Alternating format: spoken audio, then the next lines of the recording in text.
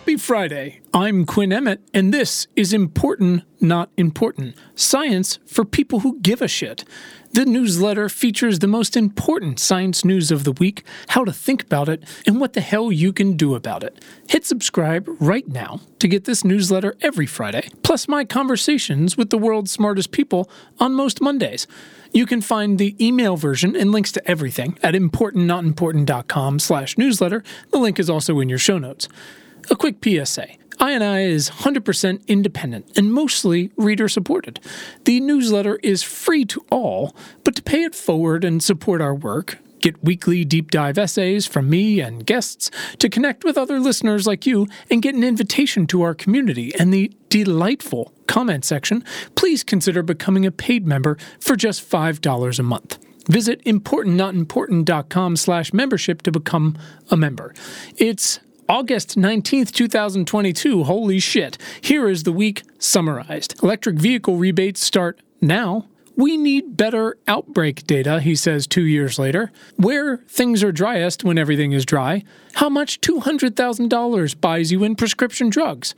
And what TikTok's doing to protect the election is not something we should have to talk about. In climate change news, look, I want to caveat everything I'm about to say by reiterating that I fucking love my e-bike. Our culture, roads, cities, and suburbia are unnecessarily and destructively dependent on cars and trucks. We used highways to redline cities. We need more walkability and micromobility tax benefits and infrastructure. Anyways, here's the latest on cars and trucks after IRA went live. IRA will hopefully turbocharge sales of electric trucks, buses, and charging systems. Heavy trucks and buses are super polluters, especially those in the red line marginalized neighborhoods we just talked about.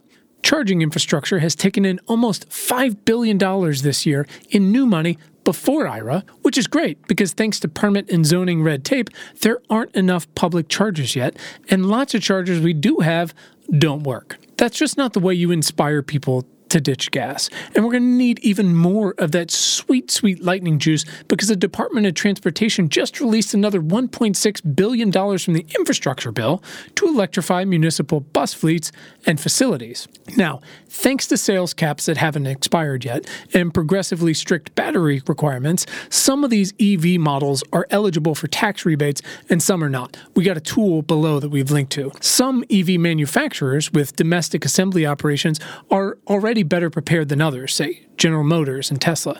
Some, like Ford, are selling a shit ton of green bonds to fund their EVs. Mark it down, though. The new domestic battery supply chain doesn't exist yet, but that these rebates require, it's going to take a while, and then I'm telling you, it is going to rewrite geopolitics, and maybe domestic politics across the heartland, which would be incredible. Here's what we can do. Please listen to a very IRA episode of the Hip Hop Caucus's Coolest Show podcast. Tamara Tolles O'Laughlin, friend of the pod, Rihanna Gunn Wright is on it. Dana Johnson's there, Bishop Marsha Dinkins, and they explore the bill through the lens of historical and future environmental justice efforts. You can listen on Spotify, Apple Podcasts, whatever you got. The point is, we've still got a hell of a lot of work to do. In COVID news, welcome back to your Choose Your Own COVID Adventure game, the U.S. edition. As we ship kids back to school and an organic medley of farm-to-table subvariants continues to, course their way through the population, the CDC, amid concessions this week that, I don't know, maybe all this could be handled better next time, has advised most Americans exposed to COVID to mostly do nothing. That's right. So yes, deaths are way down because we've built up a wide variety of immunity. Current vaccines mostly prevent severe illness and death, and new ones are theoretically coming, but these are all still top-down mechanisms, and they're not even working that great. And we're still failing to do the basic shit that protects an entire population from the ground up, much less the immunocompromised, because public health officials are following the lead of a public made up of individuals that don't care anymore.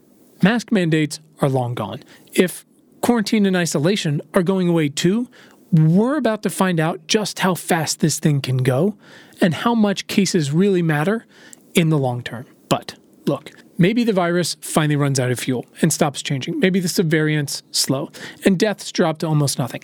I will be the first to hit the dance floors with Renaissance on repeat. I'm kidding, of course, because I go to bed at 8 o'clock whether there's a pandemic or not. So Doubtful all that happens, but maybe. But what have we learned for the next time? Well, our fractured collection of almost 1,000 American health systems, 6,000 hospitals, and at least 10 mostly not interoperable electronic record health providers aren't really talking to each other about monkeypox, despite the helpful new emergency declaration and all the money that comes with it, and 2 years of trying to stand up centralized data reporting for testing, treatments, and vaccine orders. There's no good time for another outbreak. But if anything, the recent ones should reinforce how much better our data efforts can actually be. Here's the good news. Countries and cities are building supply-side wastewater data systems, and those can provide baseline and peaks for many diseases, like polio, for example. All you've got to do is flush. Please flush. Here's what we can do. Cool tool now, Our World in Data published a COVID data set of sequences by variant and country, so check that out. In food and water news. Okay, so I want you to know that I work really hard to put a future positive spin on the news whenever I can.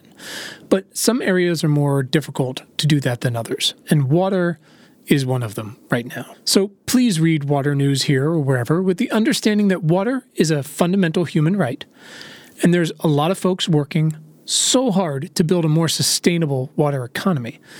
But guaranteeing that right and access is going to require some very hard questions and a hell of a lot of work from all of us. Here we go. In North America, increased consumption and decreased precipitation in Mexico has made water a sacred commodity. U.S. cotton farmers are collecting insurance and expected to write off almost half of what they planted this year.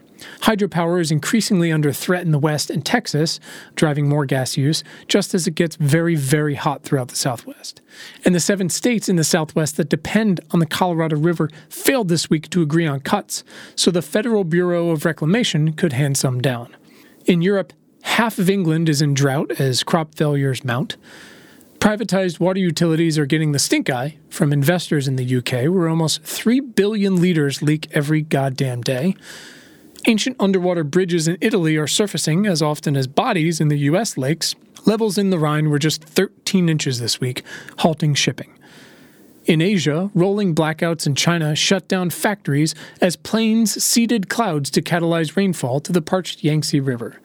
And in Africa, 16 million people are suffering from a 4-year drought across Ethiopia, Kenya, and Somalia. We have to do the hard things together, and I'm proud you're here to help us do them. Here's what we can do. For today, set up a monthly donation to Charity Water and help bring clean and safe drinking water to people in developing countries. In health and bio news, our new friend Aira isn't just a massive thumb on the scales of clean energy. Among other health benefits, it also finally allows Medicare to negotiate prices for some TBD drugs, penalizes drug makers that escalate prices too quickly like assholes, and by 2025 caps Medicare drug costs per person at $2,000. So like I said a couple weeks ago, Big Pharma is predictably pissed off. 8 of 13 drugs launched in 2022 are priced over $200,000 a year. You heard that right. So when they inevitably sue the government, how will they argue? Well, per our friends at Stat News, probably that, 1, the Fifth Amendment prohibits the government from taking private property for public use without just compensation, maybe. Or maybe the Eighth Amendment, which says that, in reference to penalties for refusing to negotiate prices, excessive bail shall not be required, nor excessive fines imposed, nor cruel and unusual punishments inflicted. But the people love Aira. That's the thing. 76% support caps on drug price increases, and 73% are for Medicare's ability to negotiate. Of course, that doesn't always translate into policy, but like on the energy side, look, I'd have written a far more progressive bill, and I tried to, but politics is politics, and the hell if I thought we'd even make it this far, frankly. Here's what we can do. Use Common Cause, that's going to get better soon, to call your senators and urge them to support a new vote this fall for the Insulin Act to cap costs for everyone who needs it. In computer news, there's just 81 days until November 8th in the U.S. midterm elections.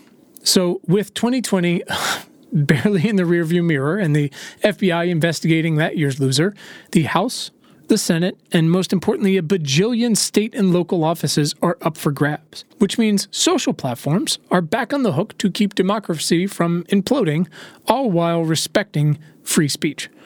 From Axios, several big tech firms debuted a new midterm election policies in the past week, designed to give political campaigns time to adapt to the changes as campaigns ramp up.